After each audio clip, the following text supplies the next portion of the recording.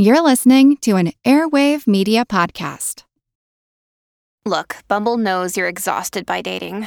All the must not take yourself too seriously and 6'1" since that matters. And what do I even say other than hey? Well, that's why they're introducing an all-new Bumble with exciting features to make compatibility easier, starting the chat better, and dating safer. They've changed, so you don't have to. Download the new Bumble now. Hi, this is Dawn Brody, the host of the HILF podcast. And Katie and Nathan from Queens wanted me to tell you they use strong language. So if that's not your thing, this won't be the show for you. But if that is your thing, girl, come check me out. Each episode of HILF features a new guest and a different history subject. From Frankenstein to Cleopatra, I dig deep in the annals and stimulate. HILF, because history is a party, and everyone is coming. Hi, this is Katie. And this is Nathan. And you're listening to Queen's Podcast, the show about women in history. Hey, Nathan. Hey, Katie. Are you so excited to head back to Mother Russia today? I am always ready to go to Mother Russia. Yeah. Well, not today because they don't like the gays. No, but right. I do like to research Russia because it's so much fun. Yes. And so we are picking up where we left off with Dagmar of Denmark, a.k.a. Maria Feodorovna, Empress of Russia. Yes. Nathan, where did we leave Dagmar? Okay.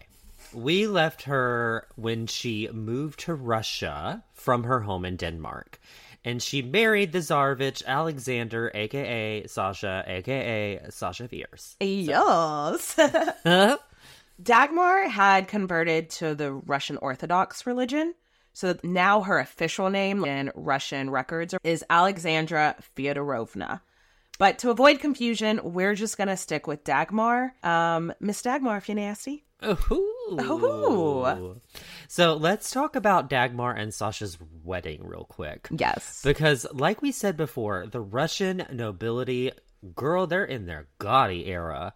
Just waving around that cash like it's nothing when it came to like decor, special events, and especially weddings. Are you kidding me? All gold, everything. Yes. I really hope this show of wealth doesn't come back to bite them in the ass or anything. Maybe foreshadowing? Foreshadowing. But their wedding was a huge fucking deal. The wedding took place at the Winter Palace on November 9th of 1866. And the bride was covered in jewels and elegance, and we loved to see it. And she loved to see it. She loved shiny shit. And, you know, this Same. is yeah, same. And I mean, she didn't grow up as like a pauper or anything, but they were her family was nowhere near as rich as the Romanovs. Yeah, she would have been super excited with all the wealth on display. Mm-hmm. And Katie, did they go to Bone Zone on their wedding night? Won't you take me down to Bone Town? You could not see her right then, but right now she's doing a nice little shoulder shrug. Won't you nice take little me movement. down Yeah, to Bone to Town? Town. Yes. They bumped butts on their wedding night. Yes. For sure. So Sasha wrote in his journal that they went to bed, but didn't give any of the juicy details. Prude. Yes. But he did write that after the fact, they stayed up all night chit-chatting and talking. That's very sweet, 'cause you have to remember, this would have been their first time to spend the night together. So I kind of love that he didn't just like roll over and go to sleep. Because we've seen that before. Because we've definitely seen some pretty traumatic wedding nights. And it sounds like this one was like best case scenario. So Yeah, at least mom and dad aren't watching. Oh my God. I feel like that part... At the time of Dagmar getting married, we've talked a lot about, one, people being forced into marriages that they don't want, which doesn't really seem to be the style anymore here. And two, no one's watching you on your wedding night. Oh, God. Oh, God. Anyway, How was Dagmar received in her new country? At first, people are giving her like some side eye because, like we said, this is the Romanov family. It is an old established family. If you'll remember from part 1, her dad kind of just stumbled into being king of Denmark. So they're kind of looking at her like, and who are you again? What are your credentials? And also, everyone thought it was kind of weird that she had been engaged to Nixa before, and then, like, he dies, and all of a sudden she's jumping to the next brother. Girl, are you that thirsty to be Tsarina? Exactly.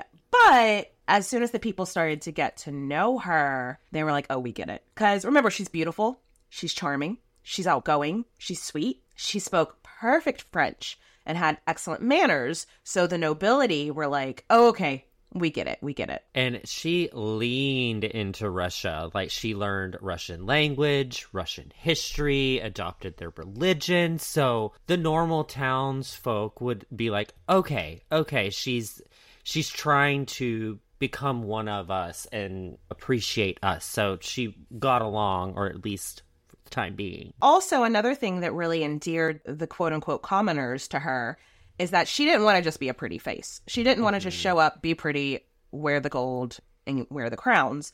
She got really involved in charities, like right away, which wasn't something she had to do. She got super involved in an existing charity from this program that was like centered around educating girls. Yay! We love to see it. Both of the nobility and of the lower classes. Even better. Yes. And she was involved in those charities, those educational charities, for the rest of her life. She would also have a lifelong involvement in the Russian Red Cross. So she went as far as becoming a certified nurse for the Red Cross. She's got something to fall back on if this whole Tsarina thing doesn't work out.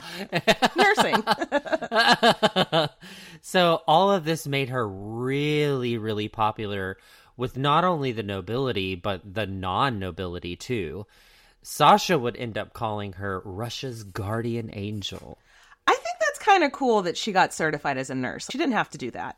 Like, she didn't have to do any of this, but yeah, she wanted to. Yeah, that's super cool because, like, in a time when that was not really done. Exactly.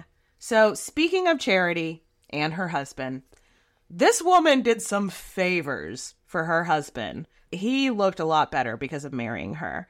Because this guy was awkward, fucking schmuckward at parties. He would rather be in the kitchen playing cards with the chef and stuff like that than be out there in tuxes rubbing elbows with a bunch of stuffy old autocrats, you know? But he's Tsarevich. He has to attend parties. He has to. And guess who is really good at going to parties?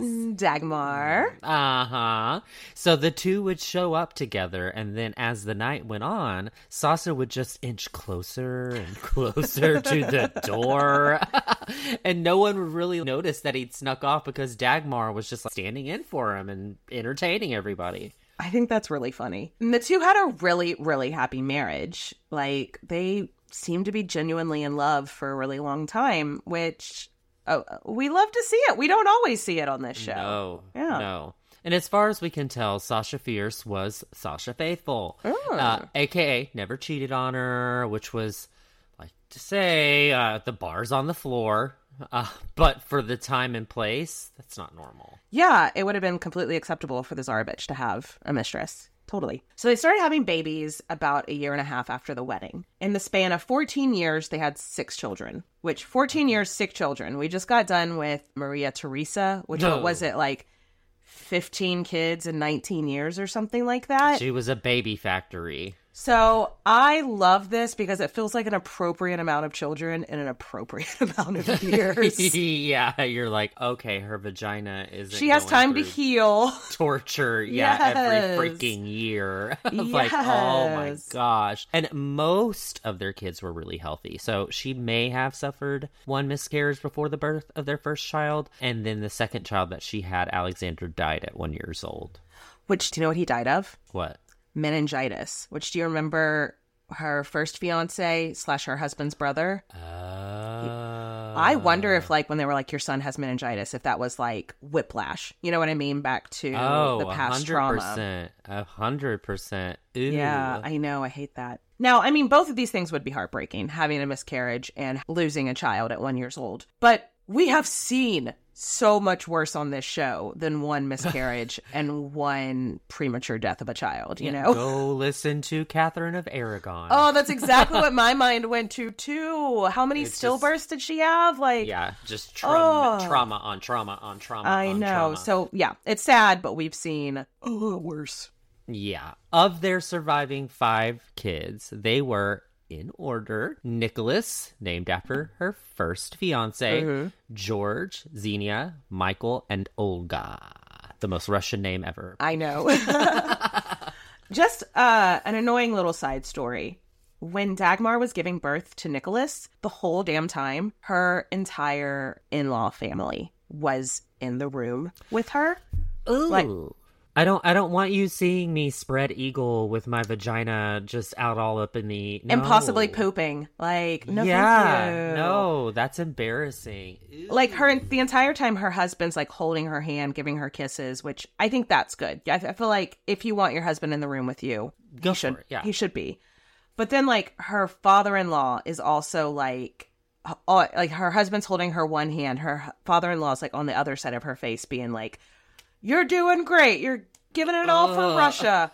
And then her mother-in-law is, like, down there with the midwives. Ooh, get out of my vag, Like, can a girl get some space? Like, oh my gosh. That seems incredibly invasive, you know? Yeah, like, because you're literally spread eagle in front of everybody. Like, that's not a...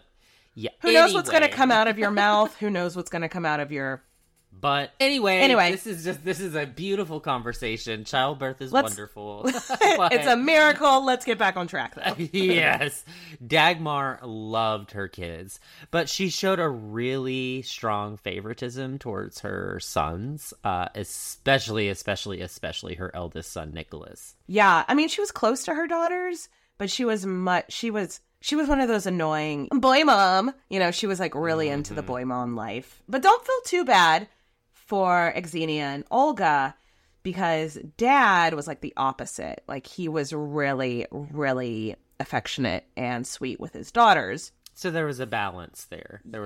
Yes. But their kids, not necessarily spoiled, definitely weren't raised with like this iron fist like you think of from a guy. Because when you see pictures of Sasha, you're like, that guy looks harsh as fuck.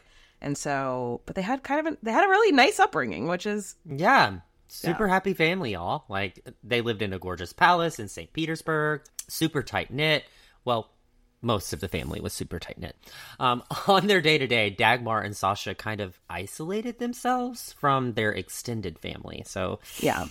Right. Sasha had a brother, Vladimir, and the two of them had, like, they'd always kind of had a sibling rivalry, but it's like the older they got, the more intense the sibling rivalry got. Since Dagmar and Sasha are on the same page for every fucking thing, he had a rivalry with his brother, so she had a rivalry with her sister-in-law, the brother's wife. It probably didn't help that her sister-in-law, Marie, was German. And if you'll remember from episode 1, Dagmar thinks that anybody of German heritage is a flaming pile of shit, just thinks they're garbage. Don't we have a Patreon episode on her?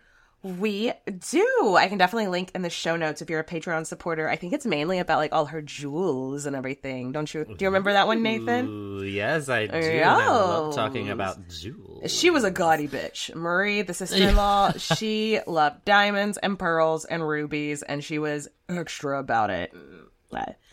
I know Dagmar didn't like her, but I kind of like her. Dagmar not only thought that the sister-in-law was garbage, she also thought that the Emperor Tsar Alexander II was garbage. Garbage. So, Sasha and his dad had a shitty relationship. It was not an easy relationship. No, shitty, as you might say. Sasha and his dad disagreed on many, many things. First of all, Daddy has a mistress. And Daddy has several illegitimate children by this mistress. And he didn't hide the relationship from the public. And he was openly affectionate with these illegitimate children. which we've already discussed on the show. I hate the phrase illegitimate, like a person being illegitimate. Like that's how it was viewed back then. And so, yeah, in our modern eyes, it's like, well, it's not the kid's fucking fault that their dad has stepped out on the marriage. So he should be affectionate with the kids. But to society back then, it was viewed as just being super, super disrespectful to his wife, the Empress, Sasha's mom. Ah. Yeah. Speaking of which, Sasha's mom was in poor health, so her doctors had sent her to France hoping the weather would make her better, and Daddy Emperor was just like, when the cat's away, the mice will play. And he probably said it like that. He said it just like that. When the cat's away. When the cat's away, the mice are gonna fuck this other lady. And openly have babies with her. Yeah. Oh, yeah. Side note, this mistress, Catherine Dolgorukova, is how I think you say her last name. Nailed it. We're not really going to have a whole lot of time to discuss her on this episode, but I find the relationship between Alexander II and his mistress, Catherine, really, really interesting. So maybe that would be some good Patreon content. I don't know. Let me know what you think. Ooh. Yeah. No. But Dagmar treated Kathy D, like, so shitty in public, which I think, I mean, I get it because you want to be on your mother-in-law's good side, but at the same time, it's just like, I don't know. What do you think? Yeah, I think maybe you should try to work with them and not treat people like shit, and you'll get more respect. I don't know. But the next thing they disagreed about is a little more complex. Right. Alexander II of Russia is the one to finally free the serfs in Russia. Finally? So serfs up. Let's give a very quick rundown of what being a serf means. I mean, it's more or less slavery. Mm-hmm. I would say the big difference between serfdom, and correct me if I'm wrong here, but the big difference between serfdom and like slavery that we had here in the United States is that serfs were tied to the land. So if the person that owned the land sold the land, all the serfs' family would go with, but they stayed on the land. Whereas with American slavery, they broke up family because you could sell people to faraway lands. It's all icky. But I think that's the big difference. No, that is. But there weren't really a whole lot of rules in place about like how you treat them. I mean, you could still like fucking abuse the hell out of your serfs. I guess the one shining thing is that serfs didn't really get their families separated like American enslaved people did. But either way, it's bad. And since Catherine the Great, like when we talked about Catherine the Great, which was like 150 years before this, she wanted to free the serfs. And it's so yay. It's finally happening. Yay. So during Alexander II's reign, he enacted the serfs' emancipation. Woohoo! Yeah. But unfortunately, it really didn't pan out like Alexander II thought it would. I really think his heart was in the right place. It just wasn't this like success that he thought it was going to be. It didn't go great for a lot of people because nothing was like put in place for a good transition from a life in servitude to being free. Like, this is how you work in a normal environment. There was no education put in place or anything. That, coupled with prejudice that non-serfs had towards previous serfs, you end up with a lot of farmers who can't read, have no skills besides just farming. They're being kicked out of their lands by the landowners, so they're flocking to these major cities like St. Petersburg because they need a job, they need to work. But they don't have any skills. They can't read. They're uneducated, unfortunately. I have this scenario that I want to explain to you that I think even in the best case scenario from coming from your life as non-serf or from a serf to an employed person, even in the best case scenario, how hard it would be. So let's say you're living your entire life in a super rural place, because Russia's fucking giant. In a super rural place, you've been a serf your whole life. This passes, and now the people that owned your land, they're kicking out they're like, we're not going to take you on as a paid help now. We're just kicking you the fuck out of your only home you've ever known. And so let's say you are just like the best seamstress that this land has ever seen. And so you're like, okay, fine. I'm going to go to St. Petersburg. I'm going to get a job as a seamstress. Because that's not like a farmer. They actually need seamstresses in St. Petersburg. You get to St. Petersburg, if you can get there. They don't have fucking cars. Like if you can get to St. Petersburg, you get there. And then you find a place that's like willing to interview you, because a lot of places are like, I'm not going to take on someone that's a serf. And it's like, okay, well, this is St. Petersburg. You were dressed like a serf. Do you have any nicer clothes? No. Okay, well, you have a weird dialect. Everyone shopping here is going to speak French, English, or German. Do you speak any of those languages? No? No. Okay, but you're such a good seamstress. We'll just put you in the back and you can help with inventory. You can read, right, though? No. Nope. Do you see what I mean about like... It's like hurdle after hurdle after hurdle after And hurdle. even in a best case scenario, cool, we're free now. But now it's just all these people moved to St. Petersburg and moved to Moscow looking for work, and there's no work. And so now they're turning to sex work or stealing, just to survive. Yay for freeing the serfs. I'm not saying that's a bad thing, but it just caused a whole other problem. There wasn't a plan in place to deal with that many people being freed. And Russia, the population in Russia is so fucking giant, Yeah, so now we have a homeless population problem now. We've got hungry people in the streets. It's a rough time. Yes. And Dagmar would have thought the entire thing was like, oh my God, this is alarming. This is crazy. This is horrible, because in most countries, serfdom had been abolished a really long time ago. Yeah. And another thing, Alexander II, he was interested in introducing a constitutional monarchy. Which, Nathan, what does that mean? What does a constitutional monarchy mean? So a monarchy is what you have in England. Yeah. It's basically what we have right now in England. So you have a parliament. The king has say, but really you're electing officials to kind of pass the laws and do the day-to-day stuff more than anything. Though, leading up to this, Russia had always been an absolute monarchy, which means there's no parliament. The people don't get to vote on shit. And Alexander II was like, hey, yo, every other monarchy in the world at this point has a constitution, has a parliament. Let's explore this. And Dagmar and her husband were like, you want peasants to have a say in the monarchy? What? These paupers? So look, not everyone is perfect. To our modern American brains, we're like, yeah, girl, this is what you should do. Yes, but things were completely different back then. Yeah. Okay, so that is a lot that we just went over. Why don't we take a quick break, top off our drinks, and we'll come right back to discuss some more of these Russian adventures.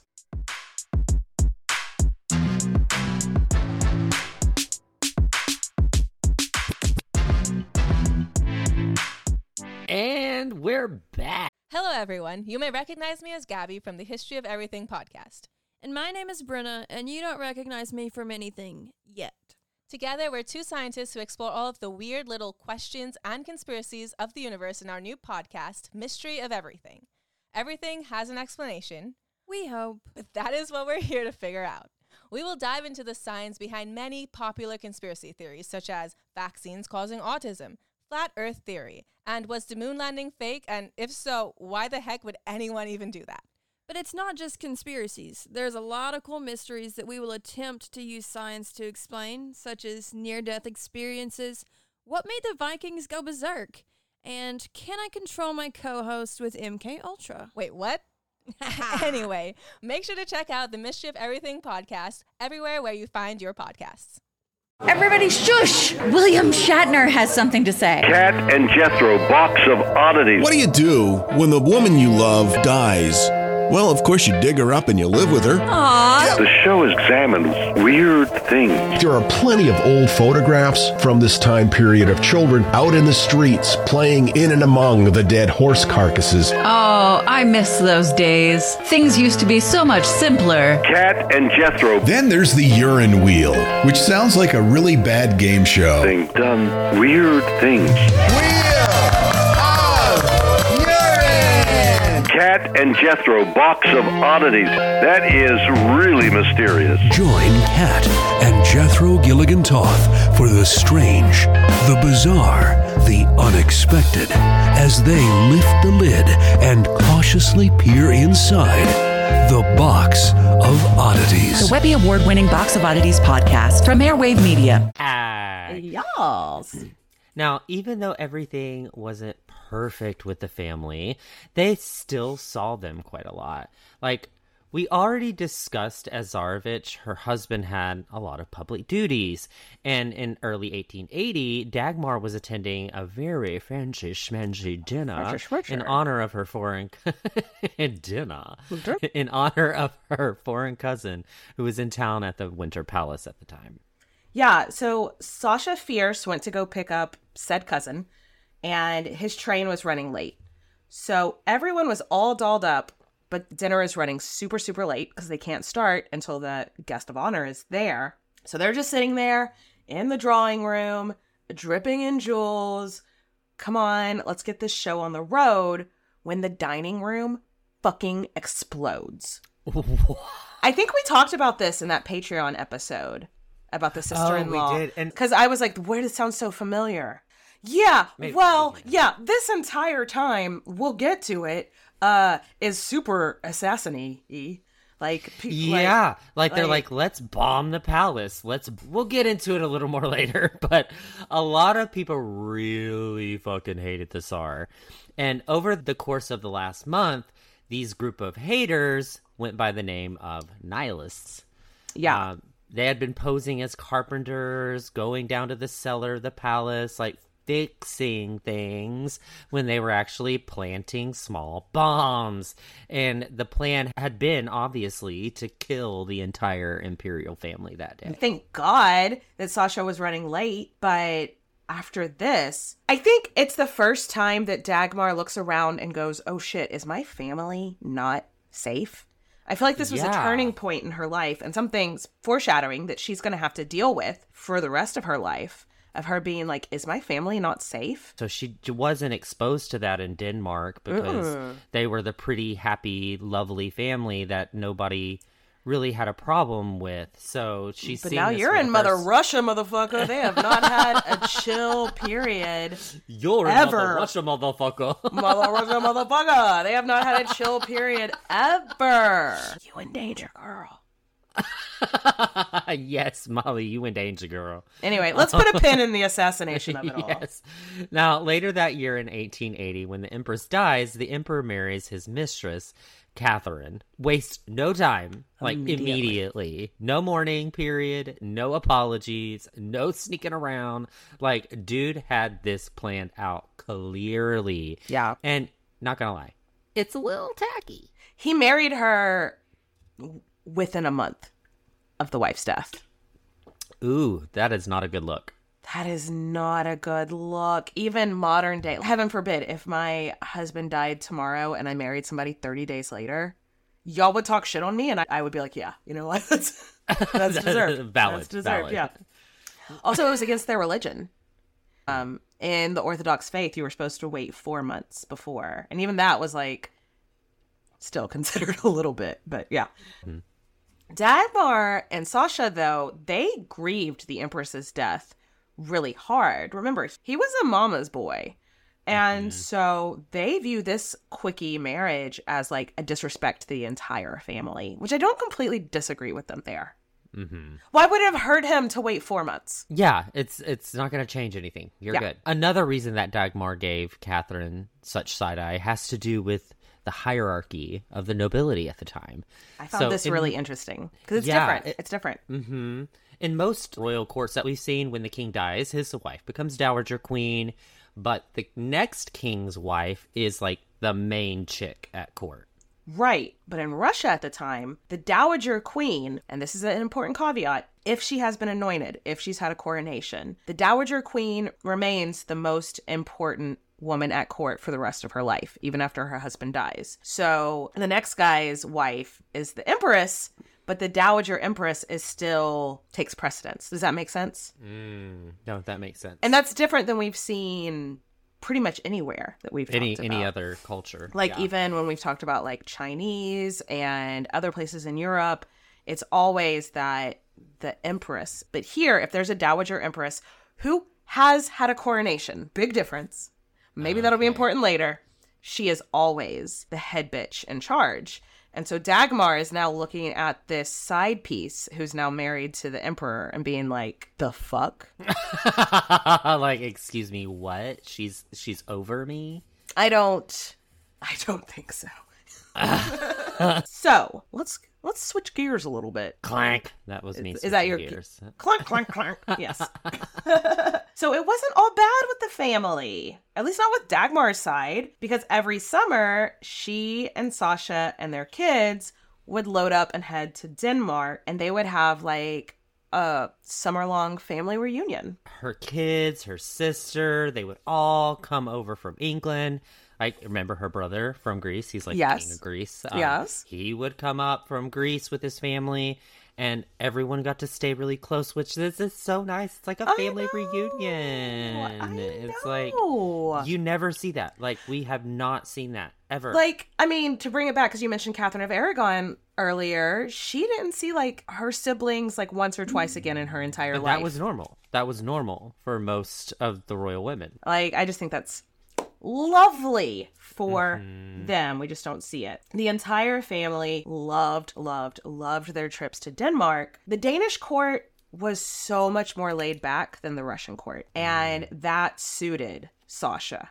Because remember, he doesn't like the stuff. He's kind of like he's not into it that much. Like, so he can let his hair down. Did we talk about in the last episode about how he kind of reminds me of Ron Swanson? Yeah. So like, I could see Ron Swanson being like, oh, we're in Denmark now? I can drink whiskey and play my banjo? Sweet. You know, like, I can drink vodka and talk. Yeah. It was vodka and a tuba, but still, like, you can do that. And like, because the Russian court, they were just... It was so filled with precedents. And in Denmark, they could just let their hair down and just be a family. I mean, they still had servants and stuff, so it wasn't... But do you know what I mean? Family. It was almost like there wasn't paparazzi. Like a celebrity on vacation and there's no one around. Yeah, exactly. No, 100%. And I love this for them because, unfortunately, shit's about to get real. Ooh. Hold on to your butts. Oh, no. Clench them tight. Can I hold on to your butt? Yes, it's nice and firm. Clench.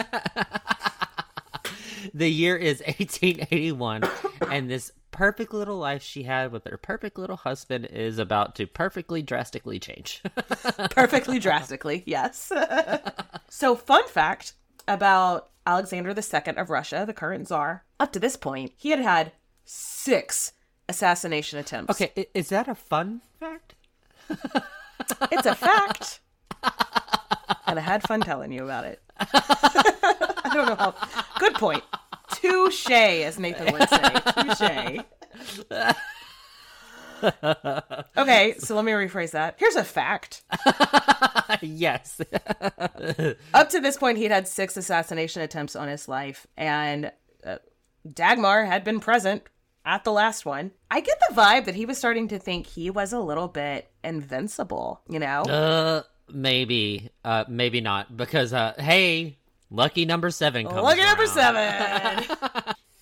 On March 13th, 1881, members of a socialist movement bombed the emperor while he was riding in his carriage, and y'all, it's a bad time. Hey, thanks for liberating the serfs. We're gonna blow you the fuck up for it. So, like, first someone throws a bomb, and it hits the carriage behind him. And so he stops, he gets out of the carriage, he runs over to the other bomb site, and he says something like, "Thank God it's not that bad." And then someone from the bushes literally goes, "Don't thank God yet," and throws a second bomb. What the hell? And hits him. It almost feels like a little bit like a Monty Python sketch. Like if you played it, like, "Don't thank God yet." Like, but no, it's bad. It's really, really, really bad. Yeah. The emperor didn't die immediately from his injuries, but he did die later that day. And dude was burged. We're putting some levity into a really gruesome situation. Yeah. Burgerd. No, you can go Google what they actually say the damage that was done to him physically, but it's documented a lot. It was really bad. There was no way this man was going to survive. It would have been a mercy if he would have been killed on impact, but he wasn't. He survived for like 2 or 3 more hours. Yeah. All you need to know is that it was gruesome. And Dagmar saw it like up close and personal firsthand. So she was affected by this hard. How could you not be? Yeah, like, you see someone's life get taken in front of Well, your and she's eyes. already paranoid. Are these people going to try to kill me and my family? And now it's like... Yeah, so now it's only adding to it. Well, and now that this guy is dead, her family is the main bitch. You know what I mean? Like... Ooh. Ooh. Oh.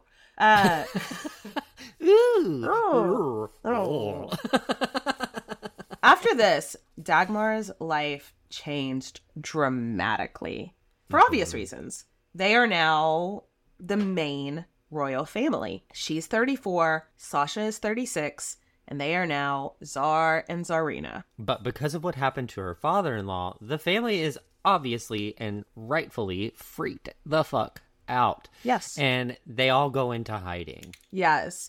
She wrote in her journal after this, quote, "Our happiest and serenest times are now over. My peace and calm are gone. For now, I will only ever be able to worry about Sasha." Oh. That's sad. Like she said, her peace and happiness is gone. She's just now a walking ball of anxiety covered in gold and diamonds. Hard same. Hard same.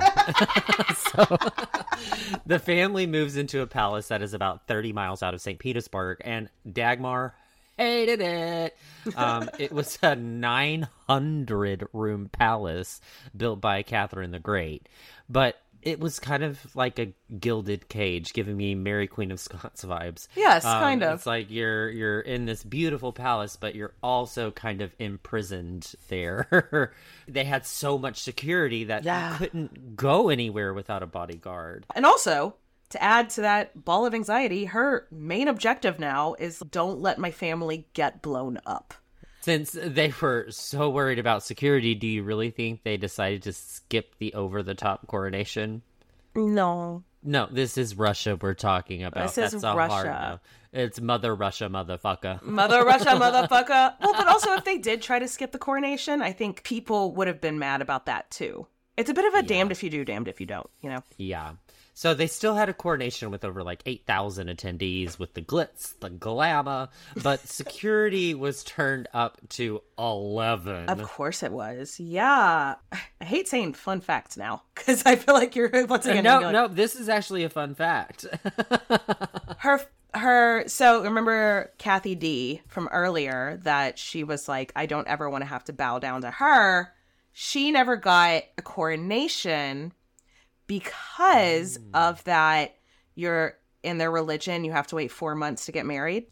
So because of that, she was like not allowed to get a coronation. So since she was never crowned, Dagmar is now the main chick at court. She does not have to show deference to the dowager, not empress. Yeah. Ooh. Look, it's a snobby and I don't love it, but no one's perfect. Let's keep going. So everyone had a reason to be paranoid. 6 years after her father-in-law's assassination, they find out that there was a plot to kill Sasha. But that plot was discovered, and all the people involved in it were hanged. One of them was the older brother of a little-known historical figure named Vladimir Lenin. But I'm sure that might be important, might be. No, that won't pop up again. So Sasha, aka now Tsar Alexander III, he is equally paranoid. And he basically viewed all of his father's reforms as his downfall. It's like, you gave the people liberties, and what did they do? They blew you the fuck up. So, fuck that. Fuck these peasants. He's like, what are we gonna do? We're gonna take 2 steps back with this Reformation game. Sasha had a very make Russia great again approach to governing, which doesn't sound as it doesn't roll off the tongue. And that meant Mother Russia, motherfucker, I'm sure his red hats would say. So what that means is that he's regulating, limiting the rights of people, just not progressive. Right.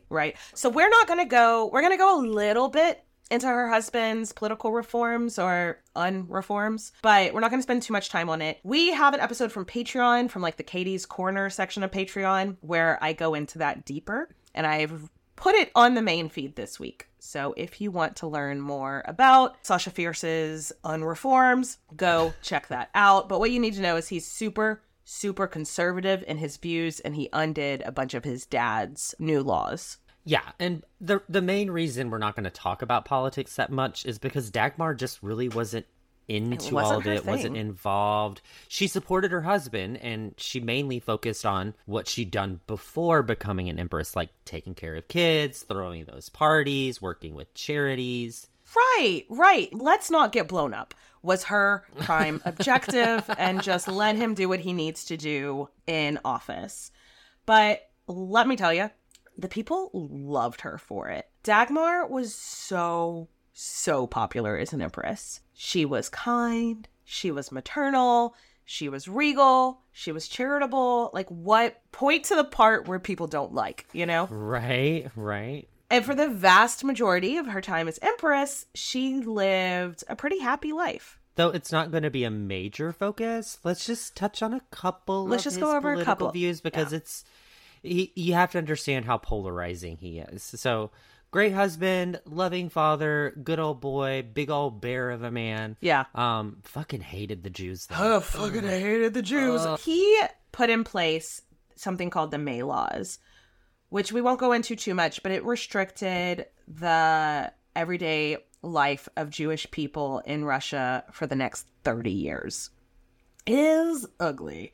He was also very anti-anyone non-Russian. So he's not getting involved in other countries. He's not making allies. He's not making enemies. He is isolationism. Russia for Russia. I was about to say, yeah. Mother Russia, motherfucker is what he's like. And so all these other countries can fuck off. But because of this, his entire time as Tsar, he never got them involved in a war. So he also becomes known as the peacemaker because they were never in a war. Hey. It's a complicated he's a complicated figure in history. Like, sure he didn't go to war, but he was pretty ruthless. Yeah. And he punished people first and didn't ask questions. People would just get shipped off to Serbian work camps. That was like his thing to do for people he didn't like. Right. I don't know if this is true, but I read this in one thing. I thought it was very cute. I read this one story that one day Dagmar walks into his office and is looking for him, and she can't find him. But he's got a piece of paper on his desk, which is this guy asking, like, begging to be pardoned. And on it, Sasha had written as, like, one long run-on sentence. Pardon impossible, to send to Siberia. The story goes is she went and put in a comma. So it reads, pardon, comma, impossible to send to Siberia.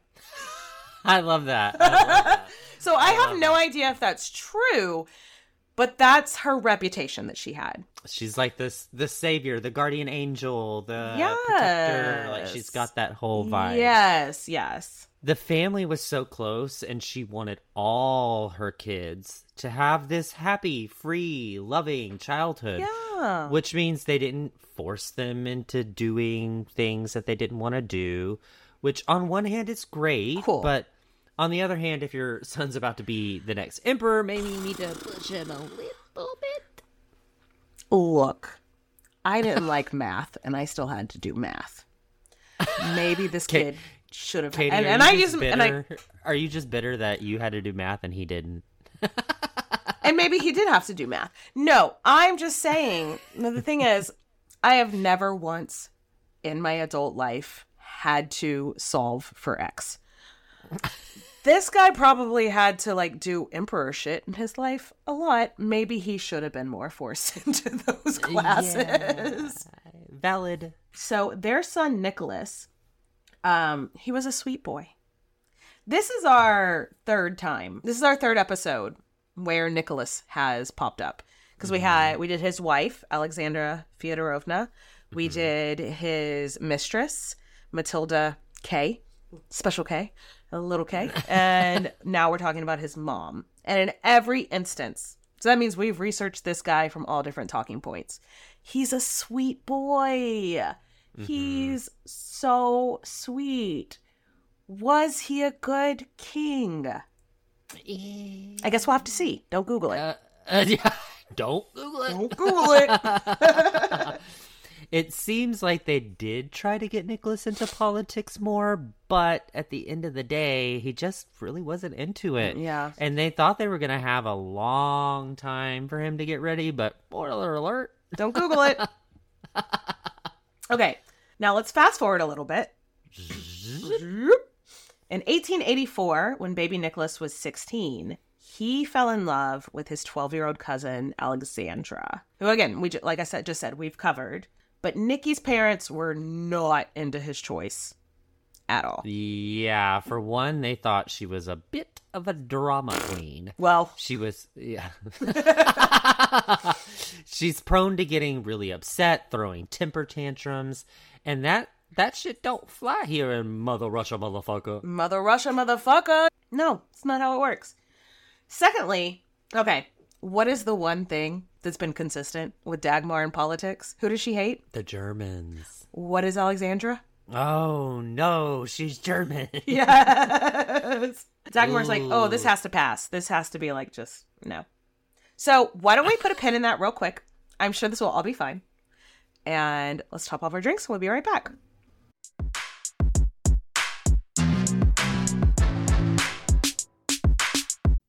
Hello everyone, Takuya here. And I'm Gabby. And we are the hosts of History of Everything, a podcast which you can probably guess by the name is, well, I mean, it's about everything. Do you want to know why people thought potatoes were evil and would give you syphilis? Are you curious about all the stories of the terrible and stupid ways that people have kicked the bucket over the years? Do you want to hear tales about all of the different badasses of history and the lives that they had brought to life? Well, if so, then look no further. History of Everything is just the right podcast for you. It's available on Spotify, Pandora, and anywhere else that you get your podcast from. Join us for some fun and just see how weird and wacky history can be.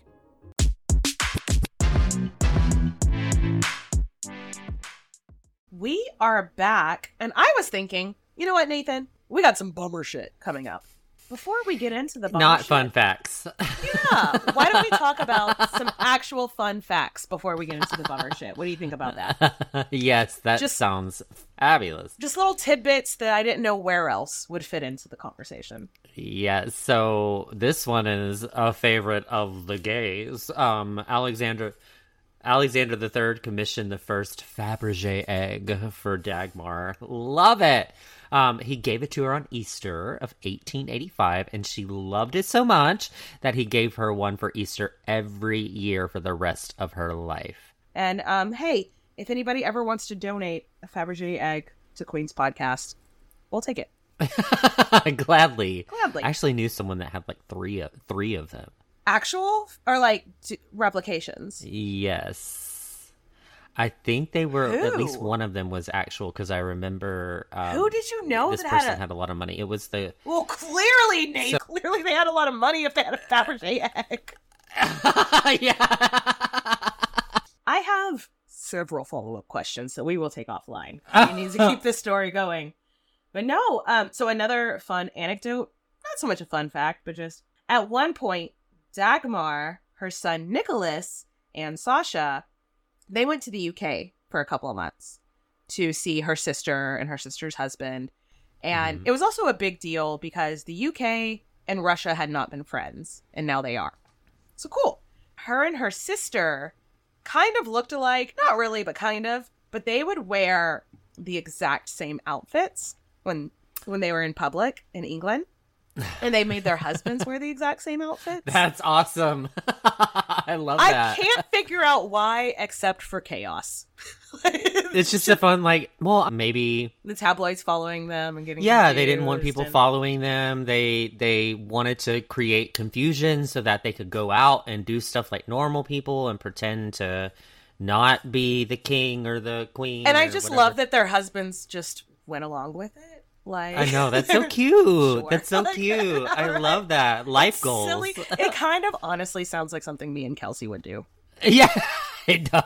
Right? Fun fact, when Sasha and Dagmar would host balls at their home, the Tsar didn't like staying up all night with the guests, so he would join the band, start playing with them, but then like slowly one by one like, start sending go to bed. people Go to bed. away. Go to bed. Yeah, and then when all the music was done, he'd just start going around and turning off the lights. Like, hey, the show's over.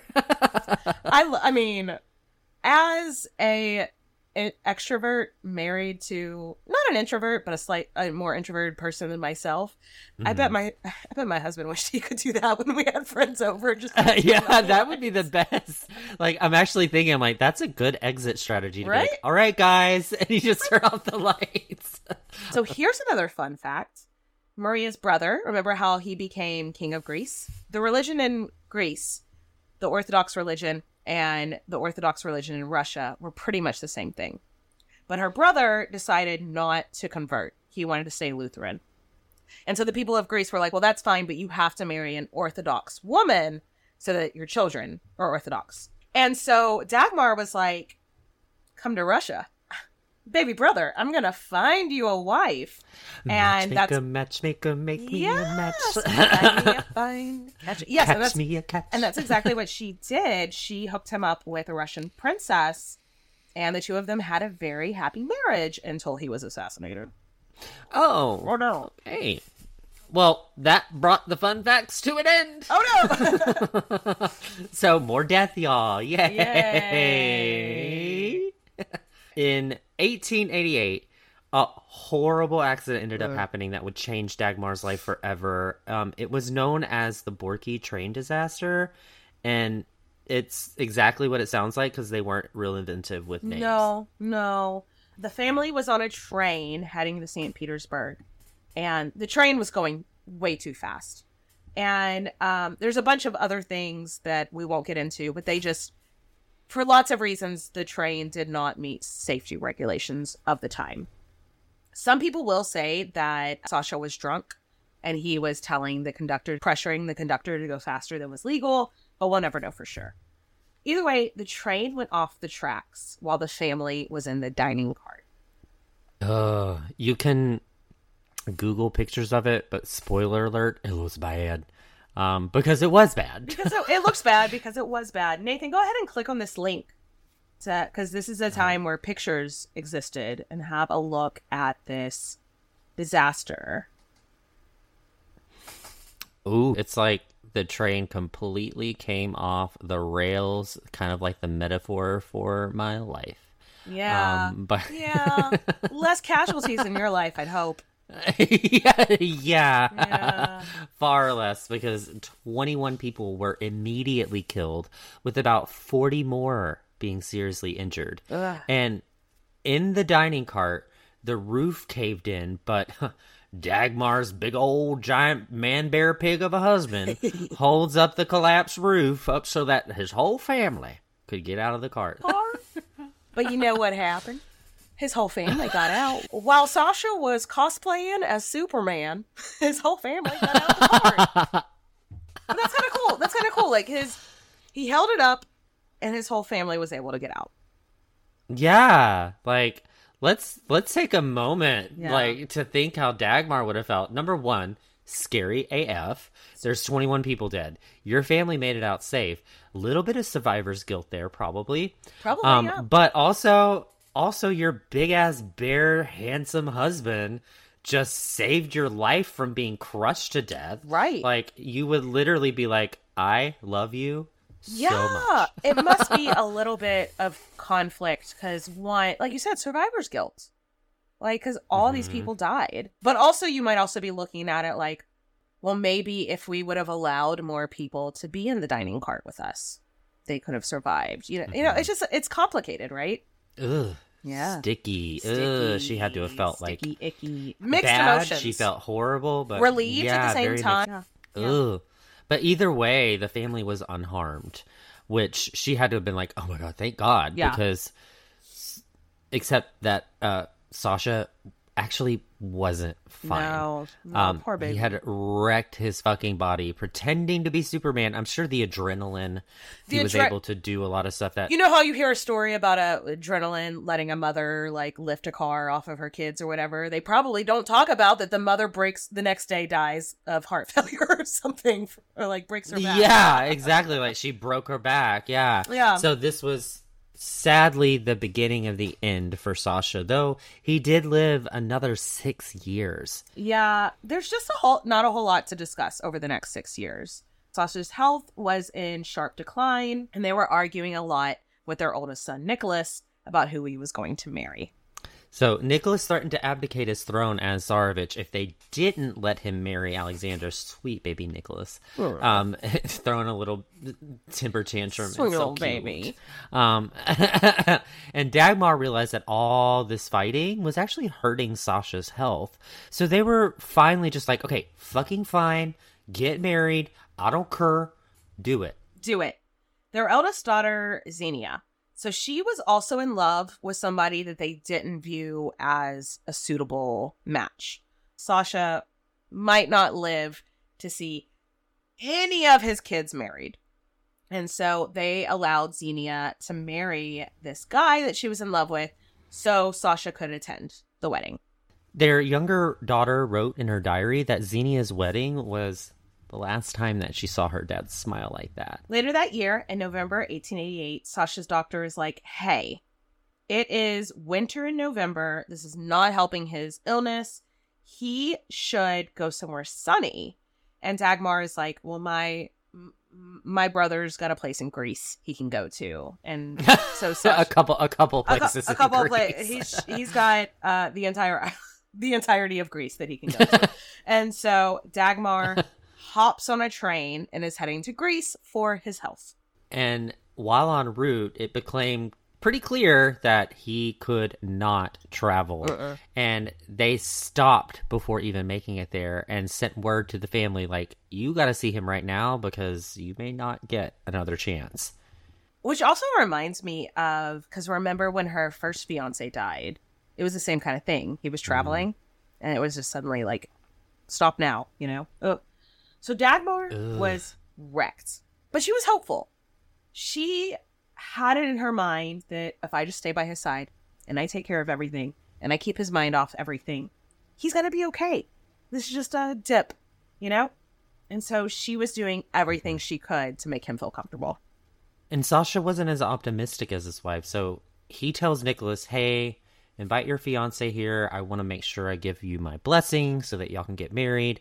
And he insisted on getting dressed in his military official duties outfit and like greet her in style like the future Tsarina should be greeted. I love that he wanted to do that, but also I could see how as his doctors or his wife, you'd be like, it's not fucking necessary, right? You know what I mean? Go lay down. Go lay down. So Dagmar this whole time is just like, for the love of God, you don't have to do this. Just go lay down. You're going to exhaust yourself. This isn't necessary. Just, But her husband, as she knew, was really hard-headed. He was going to do what he wanted, and he wanted to give his future daughter-in-law an official, like, welcome to the family entrance. Yeah, and Dagmar was right. The whole thing exhausted him, and he didn't live much longer after that. On his deathbed, he told Dagmar something like, I'm not sure if I'm going to have heaven or not, but that's okay because I've been lucky enough to have an angel for a wife. Oh, that like actually really touched my heart. That's so sweet. I'm not crying. You are not either. I'm totally not crying. These are two people that are not crying. Dagmar and Alexandra, her daughter-in-law, never had a good relationship. I have to wonder if part of it is because, well, if my husband didn't feel like he needed to get dressed up and welcome you, maybe he would have just laid down and lived longer. So, Tsar Alexander III of Russia passed away in Dagmar's arms on November 1st of 1894. He was only 49 years old. Dagmar refused to leave his body right away, and she held him in her arms for like 2 hours after he died. Stop. Why is this? Why am I? It's fine. It's fine. It's fine. She was crushed. Yeah, she's crushed. She's going into this deep depression. So like a good sister does, her sister and brother-in-law, the Prince and Princess of Wales, drop everything, go to St. Petersburg. Oh. So Bertie, the Prince of Wales, takes over all the funeral planning, and his sister, Alexandra, doesn't leave Dagmar's side for weeks. I mean, at least she has a good support system, you know? And a week after Sasha's funeral, the court, so the court is in mourning for the Tsar, but they are allowed to lift mourning when there's like reasons to celebrate. But it's not like a full lift, but it's like you can wear things that aren't black for this day or whatever. So a week after the funeral, it's Dagmar's birthday. And so the mourning is lift a little bit for Dagmar's birthday. And that's the day that her son decides to marry a German woman. Oh, so let's take a stop at the choo-choo speculation station. Yes. We don't know how she felt about this, but how do we think she felt about this? Because she never wrote down. There's no surviving letters, no diary entries about how she felt about this. The fact that she and her daughter-in-law never had a good relationship, I'm going to go ahead and assume that she was like, could y'all have waited for some other break in the morning besides my birthday to get married? What do you think? Yeah, absolutely. 100% the same thing. Because it's like, you could have chosen any, well, not literally any other day. Because they're in mourning. But you could have waited. But you could have waited. Why couldn't you have waited a couple of years to get married and her just live here for a while? Yeah. You could have waited for your birthday. You could have waited for something like that to happen for and it it's to only get lifted. But week why? After her husband's funeral as well. Yeah, so it's like, why so soon? We could be misreading it. We could also be completely misreading it. We don't know. Dagmar maybe was like, yeah. But since she has not left any official record there, speculation station, Anyway. And now, Dagmar of Denmark, a.k.a. Alexandra Feodorovna, Tsarina of Russia, is now the Dowager Tsarina of Russia. And that's where we're going to leave her. Yes, we will pick this back up in about 2 weeks. Remember, when you are a Dowager Tsarina and you've had your coronation, you are the most important woman in Russia. So maybe that will be totally chill with her daughter-in-law that she doesn't like. Until it wasn't. Until it wasn't. All right, we'll see y'all. Until things were no longer chill. All right, cheers, bitches.